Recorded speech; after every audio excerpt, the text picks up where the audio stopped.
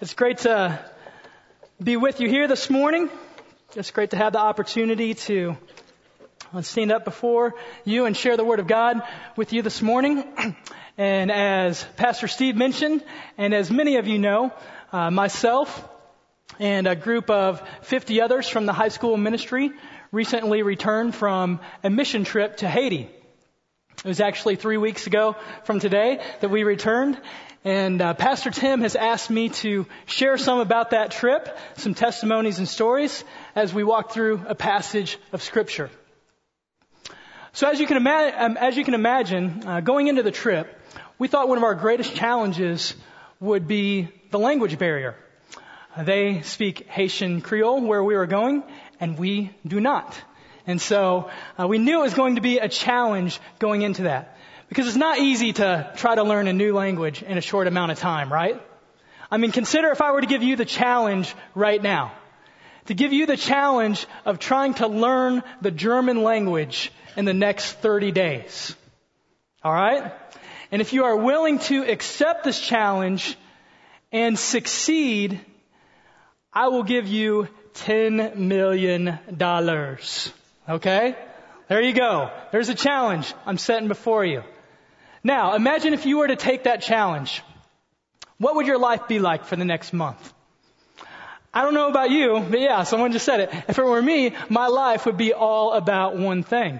It'd be about the German language. I mean, I would try to get my hands on every German textbook and CD and video that I possibly could. Of course, I would buy Rosetta Stone, right? And I would be listening to these CDs like every second of every day. I'd listen to them in my car. I'd listen to them while I was in the shower. I'd leave them on when I was sleeping at night just to try to soak in every ounce I could. I mean, I'd be watching German YouTube videos. I would buy a German Shepherd.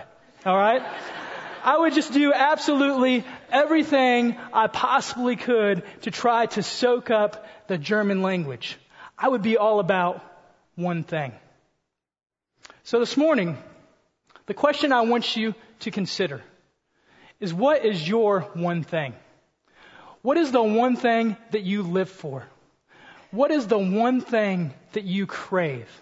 What is the one thing that you pursue each and every day?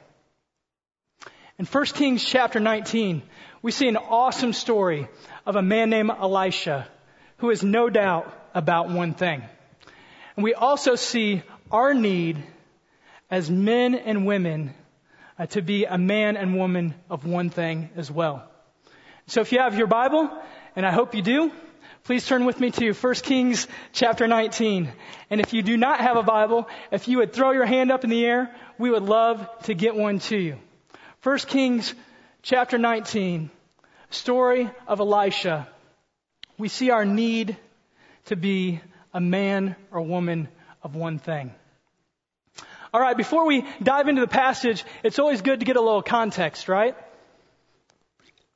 Kind of figure out what's going on in the story before we jump into it.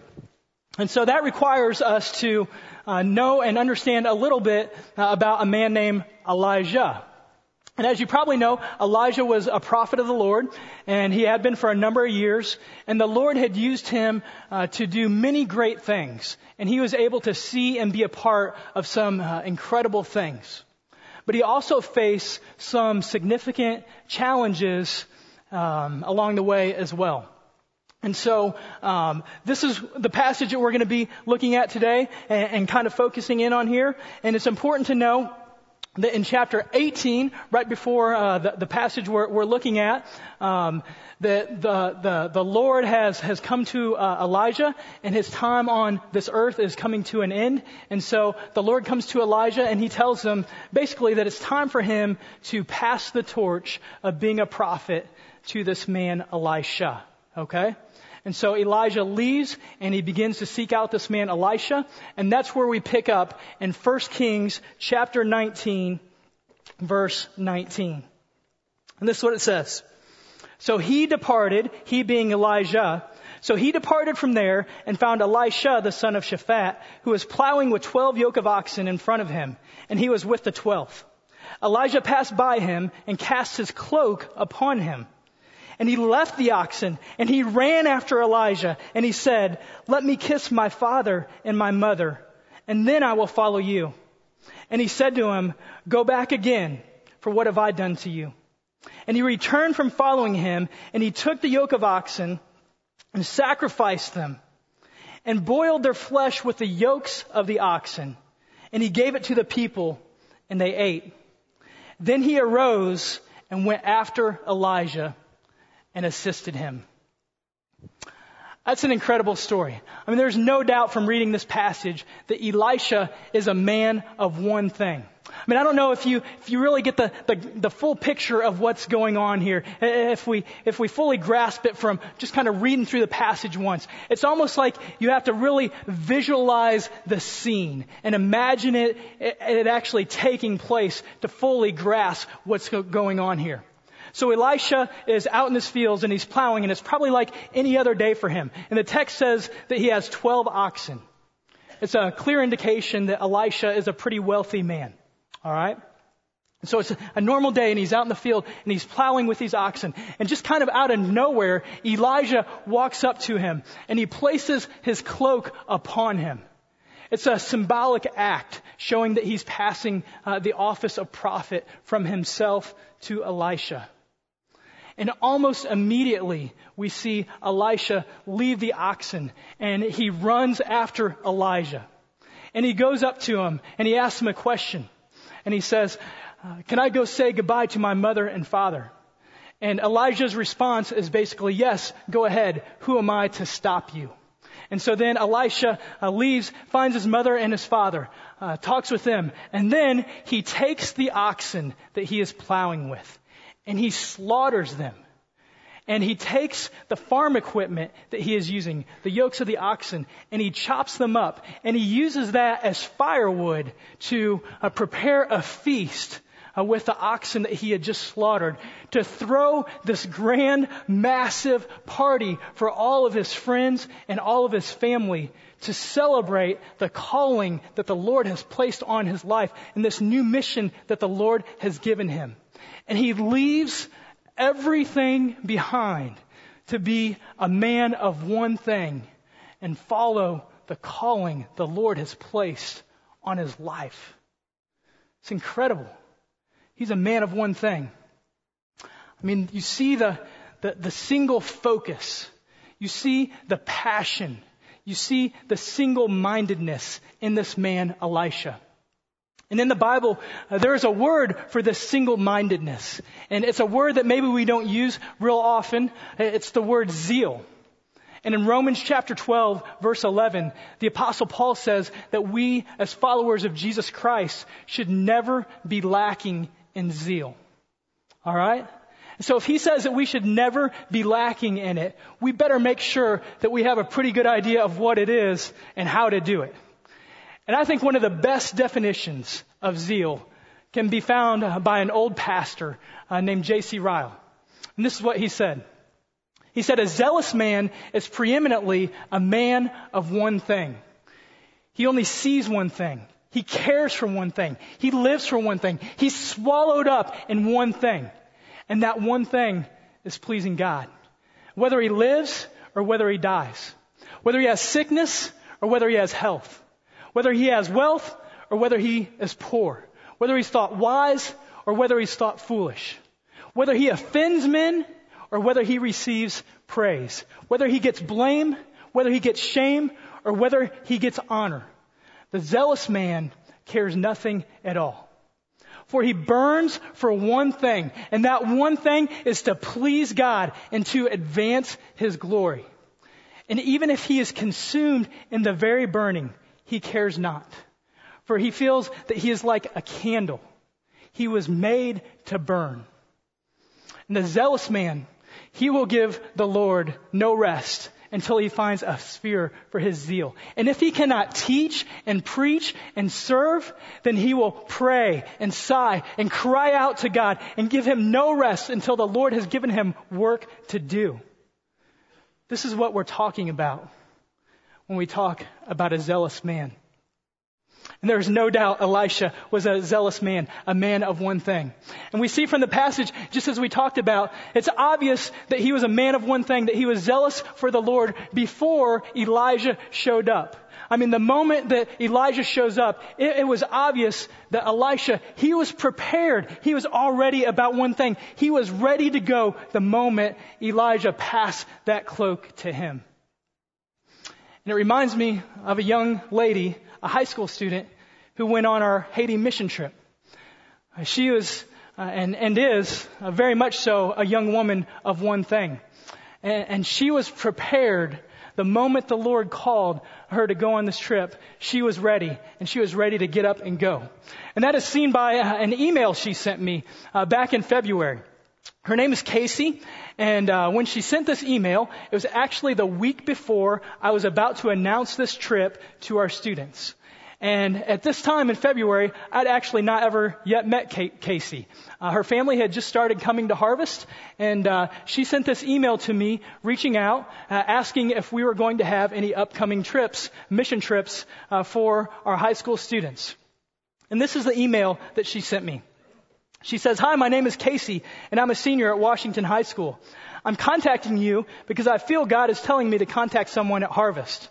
I'm wondering if there are any mission trips for senior high, or maybe after I graduate in May. The passion that God has placed on my heart since the age of 9 is caring for orphans. God has called me to do this in this particular season of my life. So I'm just wondering if there are any opportunities coming up. No opportunities have come up yet, but that is okay. I know that God has called me to do this at some point in my life. I have faith, and I completely believe that when an opportunity does arise, it will be in His timing. Until then, I'm taking all the steps that I have to, getting my passport, getting my shots, etc. So when He calls me to go, I can get up and go." And so her call to go came the next day in an email as I responded to her. And just as Elisha was all about one thing and was ready to go the moment Elijah showed up, this young lady, she was all about one thing, and she was ready to go the moment the opportunity rose up. Incredible. So, the question I want you to consider again this morning is, what is your one thing? What is your one thing? And are you willing to go wherever the Lord leads you? And are you ready to do whatever the Lord leads you to do? And are you willing to give up whatever it takes to be a man or woman of one thing? And that kind of leads us to our next point, if you're following along with us in the bulletin. To be a man or woman of one thing. To be a man or woman of one thing, we need to release control. We need to release control and live selflessly for our King. We need to release control and live selflessly for our King. We see Elisha clearly doing this in many ways throughout this passage. And as we look back to verse 19, we'll see that Elisha is willing to release really one of the most difficult things we can be asked to release in this process of responding to the call of God upon his life. He is willing to release the control that he has with the relationships with his family. Look back to verse 19 with me. This is what it says. It's actually verse 20. He says, "And he left the oxen and ran after Elijah and said, 'Let me kiss my father and my mother, then I will follow you.'" So again, I get this picture in my mind of Elisha going to find his mother and father. It seems from the text that they live near to each other in the same community, probably lived near each other their entire lives. And it was probably a very comfortable, great relationship. And so then Elisha goes to find his mother and father to tell them that the Lord has placed this calling upon his life and that he was going to leave, and he didn't know when they would ever see him again or what would happen, or if he would ever see them again. And I'm sure that was challenging for Elisha to go to his parents and say goodbye to them and release control of that relationship in a sense. But now, being a parent myself, I think how much more challenging was it for his parents to hear that news and to release control of the relationship that they had with their son. Not knowing, as I said, when they would see him again, not knowing what he would do, not knowing if he would ever come back. What a challenge it was for them to release control of that relationship and allow their son to be a man of one thing for the Lord. Man, I saw this happening like crazy with our Ignite students and their parents as we began to prepare for this trip. And you can imagine some of our students found it difficult and challenging to kind of release their parents and break free from them to go on this faraway trip. And that was a challenge for many of them, for sure. But it was so much more challenging as I talked to many of the parents of students on this trip to release control of their child, to go to this faraway third world country, not knowing exactly what may happen to them or what may take place on the trip. And I saw parents wrestling with it and struggling with releasing control of their children to allow them to be a man or woman of one thing. And in particular, I got an email from one of the mothers of one of the daughters who went on the trip.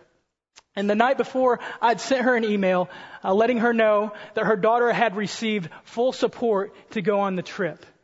And then this was her response to me the next morning with this email. And you see her struggle to release control of her daughter in this email and the work that God was doing in her own heart through this. She said, "Good morning, Shane.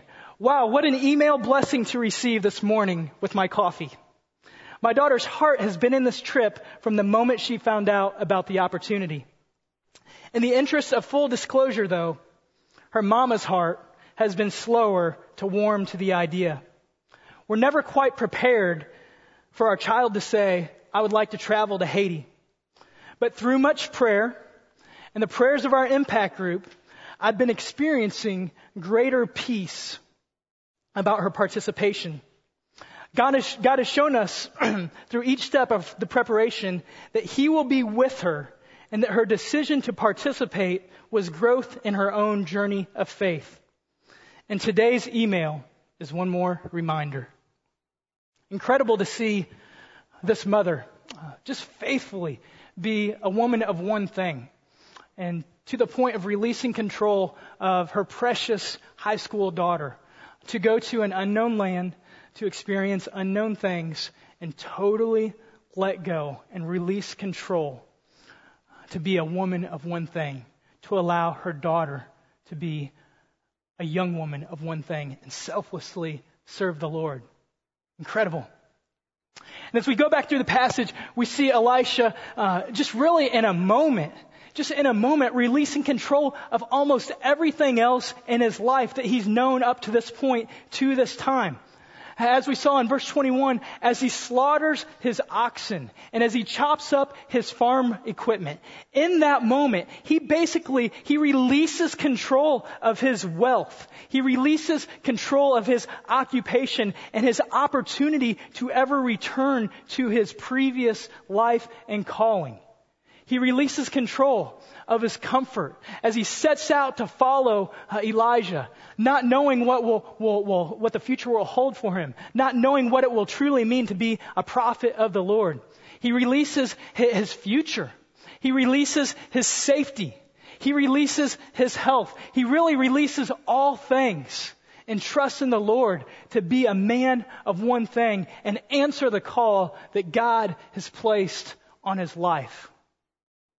And time and again, as we prepared for this Haiti mission trip, I saw students doing this, I saw leaders doing this, and I saw parents releasing these things for the glory of God. Just a few examples. I saw a father release his wealth at least part of his wealth, and he sold his motorcycle so his daughter could go on the trip. I saw a student release her comfort. She gave up her class trip to go to Italy, to see the beautiful sights of Italy. She gave it up to go on this Haiti mission trip to see the poverty of a third world country, but yet see the beautiful children that were there. And I saw an Ignite leader. I saw her release her health and release her safety. And I saw her release the health and the safety of her unborn child. Her name is Abby Vaughn, and about a week before the trip, she called me kind of unexpectedly, and I answered the phone, and she said, "There's something I need to tell you." And I said, "Okay, great, what's that?" She said, "I just found out I'm pregnant." And so my response was like, "Great, that's awesome, congratulations, woohoo!" And like, I just didn't get it, okay? And so then she kind of filled me in and said, that's kind of how us guys are, right, sometimes. And so then she told me that her doctor was telling her that she should not go on this mission trip to Haiti. He feared that if she were to have any complications, he feared the medical treatment that she might receive there in Haiti would not be good and really would be a threat to her life. And so we talked about it, and of course I encouraged her to talk more with her husband Trevor about it and to pray about it more and to talk to me again in a few days. And of course we would be supportive of whatever they decided. And so a few days later, Abby shows up at my office and she sits down in front of me. And honestly, at this point, I'm fully expecting her to say that she is no longer going on the trip. And I totally would have understood why, and I would have supported her in that decision. But she looked at me and she said, "The world would say I should not go on this trip. My doctor would say that I should not go on this trip. But Trevor and I, we don't feel like this decision is about me. This decision is about the Lord. And He has given me this opportunity to go on this trip. And He has provided the funds for me to go on this trip. And we feel like we need to trust in the Lord and let go of our control and trust in Him and be not about our comfort, but about our King." Whew.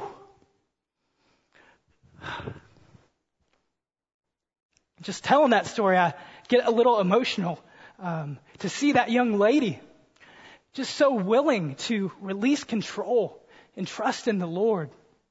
And by His grace, she did go on the trip, and she served her heart out there and just poured out the love of Christ to those children at the VBS in Jacmel. And by the grace of God, He protected her, and He protected that little one that was growing inside of her. And I talked to her yesterday, and she and her little baby are both doing great right now. Amen? Amen. Amen. Rejoice. Praise God. And so, these are just several examples of how the Lord was working before we left on the trip. And then, as we gathered that day to leave 3 weeks ago from today, from the moment we gathered, we continued to face challenge after challenge after challenge, and had to decide, would we live for our comfort or would we live for our King?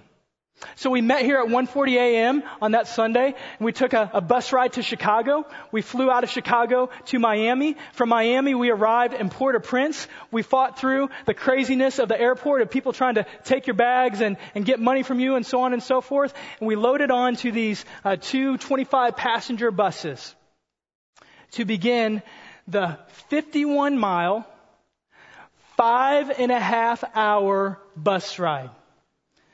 Yes, I said that right. 51-mile, 5.5-hour bus ride up one side of a mountain and down another. All right?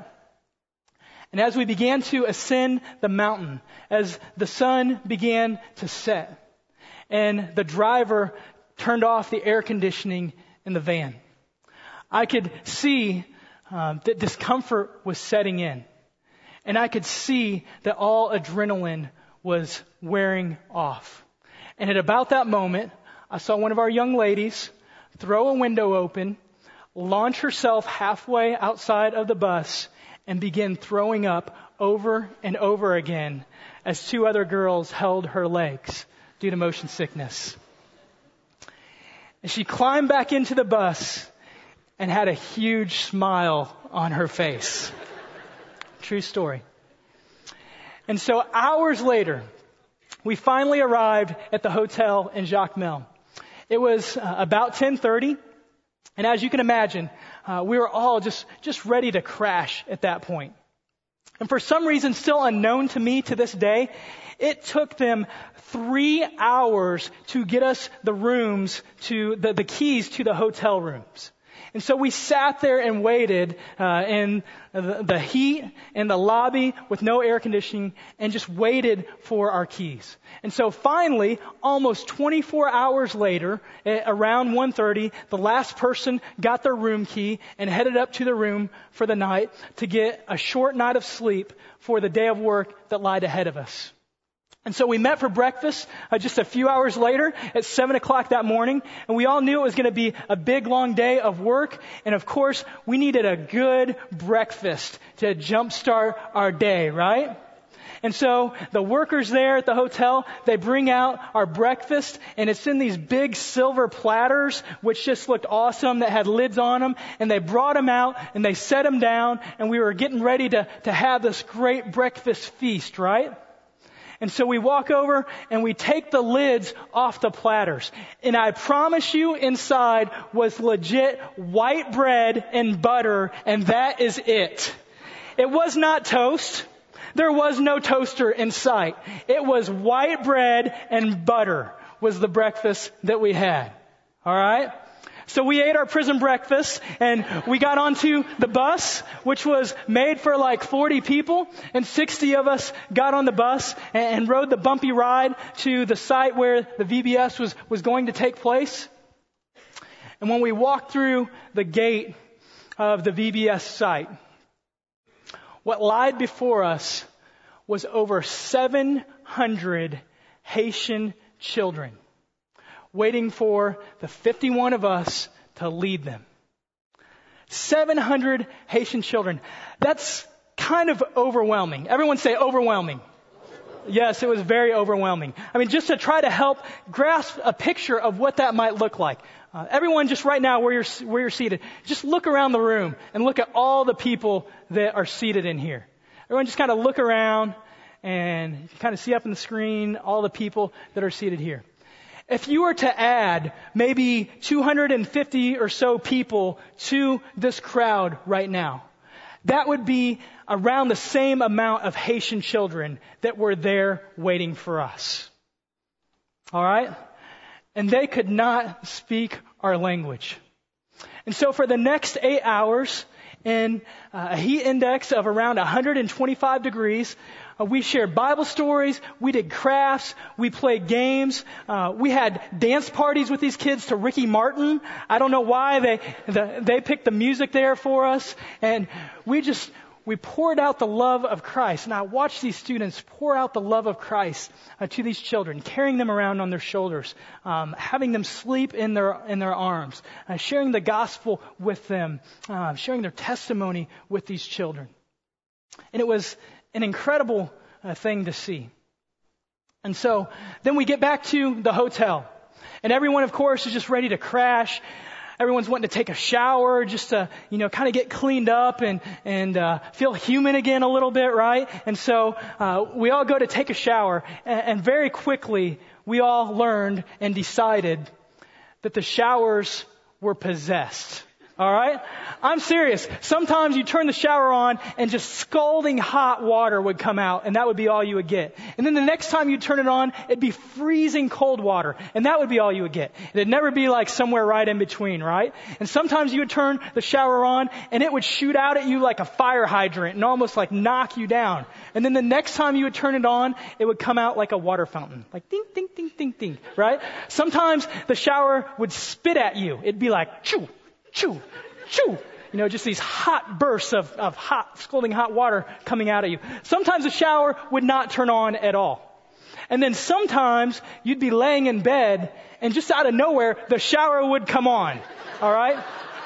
You can't make this stuff up, people. I mean, this is what was happening day in and day out. And so, after we go to our rooms, it's dinner time, and we're hoping for a little more food this time as we go to dinner to kind of recharge. And there was a lot more food this time, and it was rather interesting, ranging from fish heads to goat vertebra to conch to other mystery meats still unknown to this day. We got all the food that we needed when we went to dinner time. And I think that's probably what led to another continual issue throughout the week, was the clogged toilets that we had in our rooms. All right? So, it's humbling and a little embarrassing to walk around from room to room and say, "Can I use your toilet? Ours is clogged." "Oh, I'm sorry, ours is clogged too." Right? And then you move on to the next room, and the plunger that we had, that was like from 1937, was passed around like candy that week. It was a hot commodity, and it was a challenge. And one student got locked in the bathroom for 20 minutes. And we actually had to take the hinges off the door to remove him from the bathroom. Okay? Just instance after instance after instance of discomfort. But I can honestly tell you that in that week, I truly never heard a student complain one time. And I can honestly tell you that I've never seen a group of students, or really even a group of people, that were so willing to live for their King rather than for their comfort. And as a result, man, we got to see God do some incredible, incredible things that week as we ministered to the children at VBS in Jacmel. Watch this video.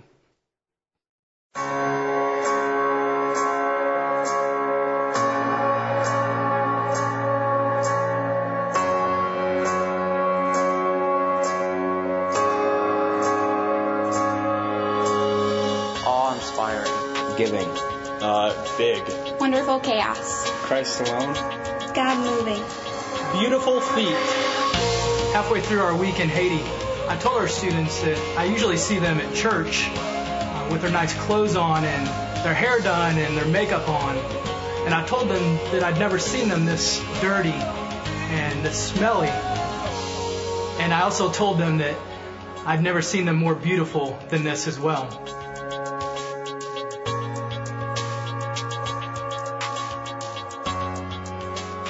We began preparing for this trip back in March as we partnered with Pastor Abraham and his church in Jacmel, Haiti, which is now in the process of becoming a Harvest Bible Chapel. And together, we led a vacation Bible school for the children in Jacmel, Haiti. Insane and inspiring. Completely rocked. Shocking. Heartbreaking. So one of the things that I was really worried about going to Haiti was the language barrier, just not being able to connect or, talk. But one of the ways that God really just blew my mind was that you didn't even notice it. This little girl the very first day came up behind me and pulled on my skirt, and I turned around and she was on the other side of me. So I turned around the other way and then she was on the other side. And when I finally caught her, she's just giggling like crazy and just the cutest little thing. She is beautiful and amazing, and we just connected all week, and just the bond that was there was completely godly, and it was amazing. And I will love her forever, and it was absolutely just God working. And He's so much greater than a language barrier. Man, the challenges we face gave God the opportunity to do some incredible things. as we saw over 120 Haitian children put their faith and trust in Jesus Christ. I saw students stepping out of their comfort zones, loving the Haitian children deeply, and even meeting the needs of one another. Humbling. Amazing. Breathtaking. Love. For His glory. Insane, but awesome.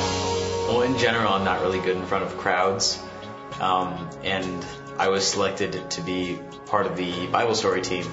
So that was going to be fun, and that's 800 kids that you have to talk to. Not all at once, but in general, that's a lot of kids. And also, they didn't speak my language. But when I got up there and did it, it was way easier. It was like God was choosing my words for me.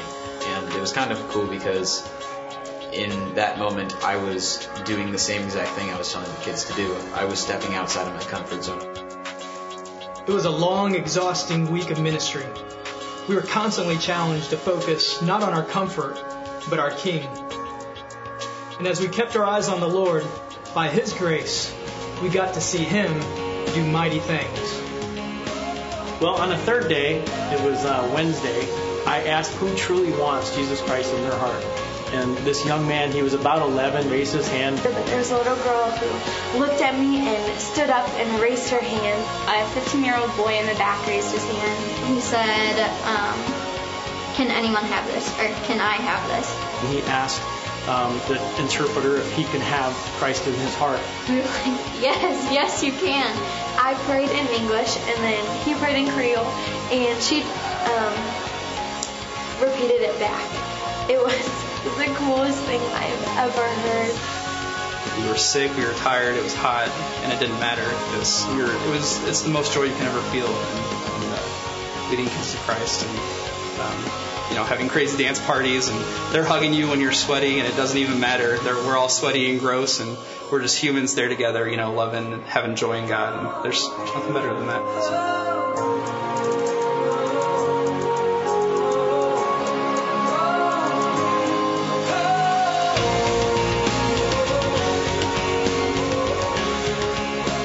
You see in John 6:44 how it says, Jesus is talking and he says how we need to be drawn by the Father. And so it's crazy just to see how, we can't even talk to the kids really. And just seeing how that verse is so true where it's nothing any man can say will give someone salvation, but just that it has to be a work of God. And it was just incredible to see God do that, where it's we can't even communicate, but He still somehow managed to, give 125 kids eternity with Him in heaven. And that was just mind-blowing. Uplifting. Humbling experience. God saves.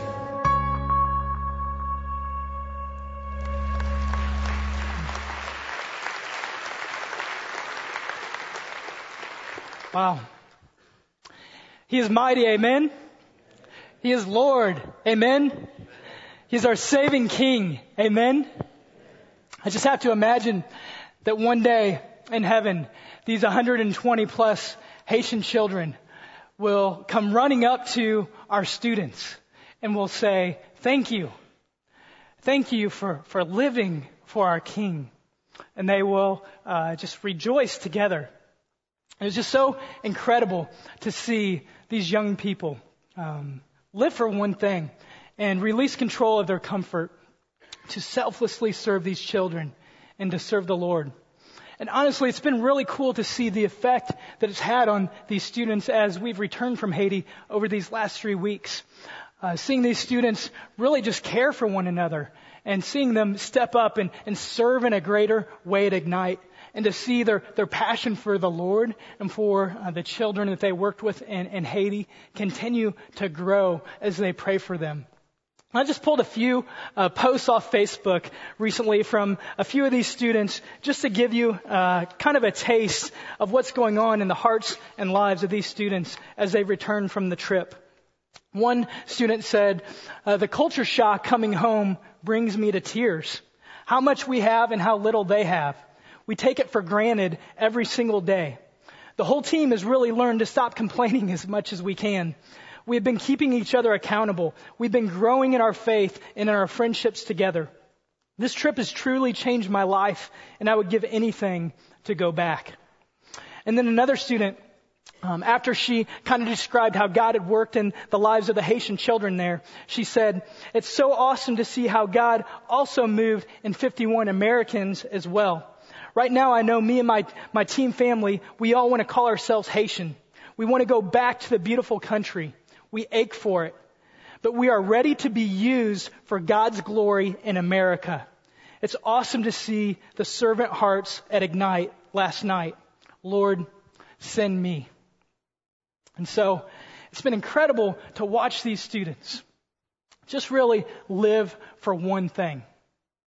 But it's really the same opportunity that you and I have each and every day to choose to release control of all things and live for our King.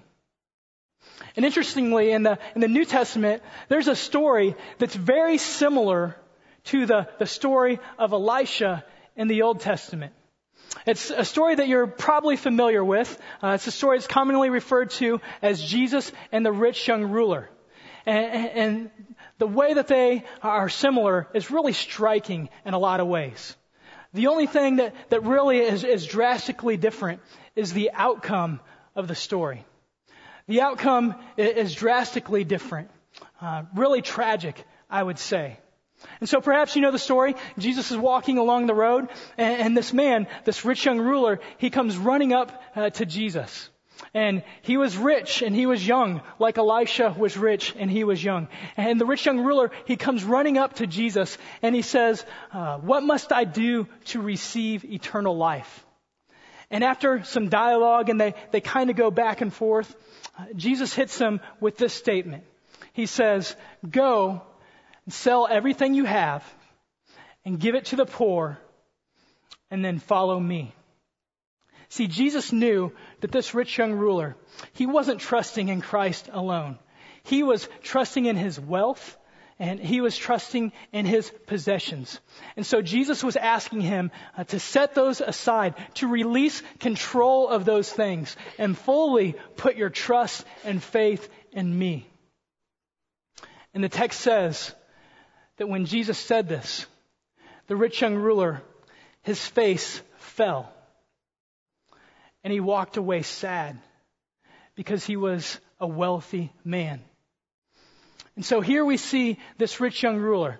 He's holding so tightly to his possessions and to his wealth and to his money. He's gripping them and holding them so tightly. He's unwilling to release control of them. He's holding to them so tightly that he misses what God has for him. Tragic. And I just have to wonder. I have to wonder what he missed and what God might have done through him if he would have been willing to release control and follow him.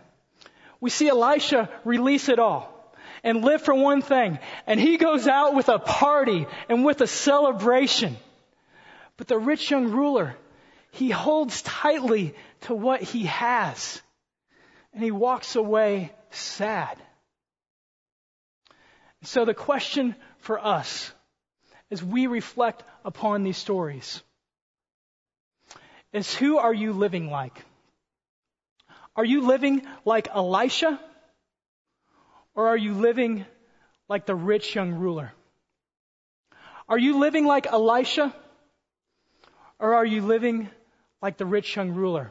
Are you living like Elisha? And are you willing, and even joyfully willing, to release control of all things in your life? To release your wealth, to release your future, to release your control, to release your health, to release your safety, and follow the Lord and be a man or woman of one thing for God's glory? Or are you like the rich young ruler? And are you holding so tightly and gripping so closely these things, your wealth, your control, your comfort, your future, your family, that you're unwilling to release them? And you're living for self, which ultimately leads to sadness. So this is a question we need to consider. And honestly, I think this is a battle that we fight daily as wealthy Americans. And I think we need to start each day with a prayer. A prayer maybe similar to a great missionary named Jim Elliot, who was martyred for his faith in the Lord. And this is what he prayed. He said, "Father, let me be weak. Let me be weak that I might loosen my clutch on everything temporary. My life, my reputation, my possessions.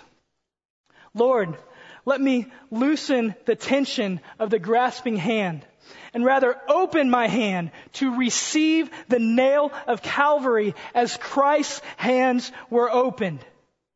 That I, releasing all, might be unleashed from all that binds me now." Friends, the Lord, He has blessed us with so much. He has blessed us with so much. What opportunity we have to joyfully release these things so that we may bless others for His glory. I mean, just consider some of the needs that exist in our world today. Each and every day, 26,000 children die from hunger and preventable diseases. 26,000 children die each day. In the time that we have met here for this service, that's approximately 2,000 children that will die as we meet here from simply preventable diseases and hunger. And what opportunity do we have to release our wealth and allow God to use us and what He has given us to meet some incredible needs and provide life for these children. Through partnering with various organizations, there's a number of ways that you can do that. And even to have the opportunity to release our wealth here in our own community. As you heard Pastor Steve share a little bit early, just even simply releasing a little bit of our wealth to provide a backpack and school supplies for children that are in need. The opportunities are all around us to release our wealth and to bless others for God's glory. Or consider the fact that in the world today, there's approximately 210 million orphans. And in the United States alone, there are 400,000 children that are in need of foster care. And these children, they're desperately in need of a home. They're desperately in need of security. They're desperately in need of just the basic necessities of life. And so I ask you this morning, would you even consider praying about adopting or fostering this morning? Would you even consider just praying about it? Just praying about adopting or fostering these children that have such desperate need this morning? Now, I know we hear that, and it's like our first reaction is, whoa, that's scary. What if that child comes into my home and has severe health issues or severe behavior issues? Release control, my friends. Release your comfort, my friends, and trust in the Lord. But you say, what if this child comes into my home and the legal system gets involved and they're pulled out and they're put back in and I just don't know what's going to happen? Release your future, my friend. Release your comfort. Release your family even. Trust in the Lord. Would you consider even praying about fostering and adopting this morning? And again, there's ways we can meet this need, just even through Harvest Bible Chapel. And each fall, we offer the opportunity for you and I to serve as a mentor in the East Peoria school system. And it gives you the opportunity to go into the school and mentor and connect with a child that very likely is either without a mother or a father or both. And so you have this opportunity to release control of your time and be a man or woman of one thing and minister to and love on a child in the East Peoria School District. Or consider the fact that there's somewhere around 4 billion people in the world today, that if they were to die, because they have not yet put their faith and trust in Jesus Christ, they would spend eternity separated from God. And some of these people have never even heard the name of Jesus. Would you be willing to release control of all things in your life and go on a mission trip to share the good news of Jesus Christ with these people? Or would you even be willing to walk across the street or walk next door and invite your neighbor over for dinner, or invite them to church and begin to build a relationship with them so that they may one day have the hope that you have? The needs, they're abundant, and the magnitude of them are so great, and they surround us all the time. There is no time for us to live for our comfort. We must live for our kings. We must live for our King. And so, I ask you this morning, what is the one thing that is holding you back? What is the one thing that is holding you back from allowing God to do mighty things through you? Is it a lack of trust? Is it a lack of faith? Is it doubt? Well, friends, you need to slaughter those oxen, and you need to chop up that farm equipment, and you need to lay those things down before the Lord and trust in Him, and be a man or woman of one thing, and trust that He will provide. He will meet your needs. He will give you what you need as you step out in faith. And what is the one thing? What is the one thing that you are holding on to so tightly and unwilling to let go of, that it is preventing you from doing what God would like to accomplish through you? Is it your comfort? Is it your wealth? Is it your future? Is it your safety? Well, God is calling you to open your hand and to release your grip on these things so that the gospel may be unleashed through you as you reach out and serve and bless and share the good news of Jesus Christ with other people.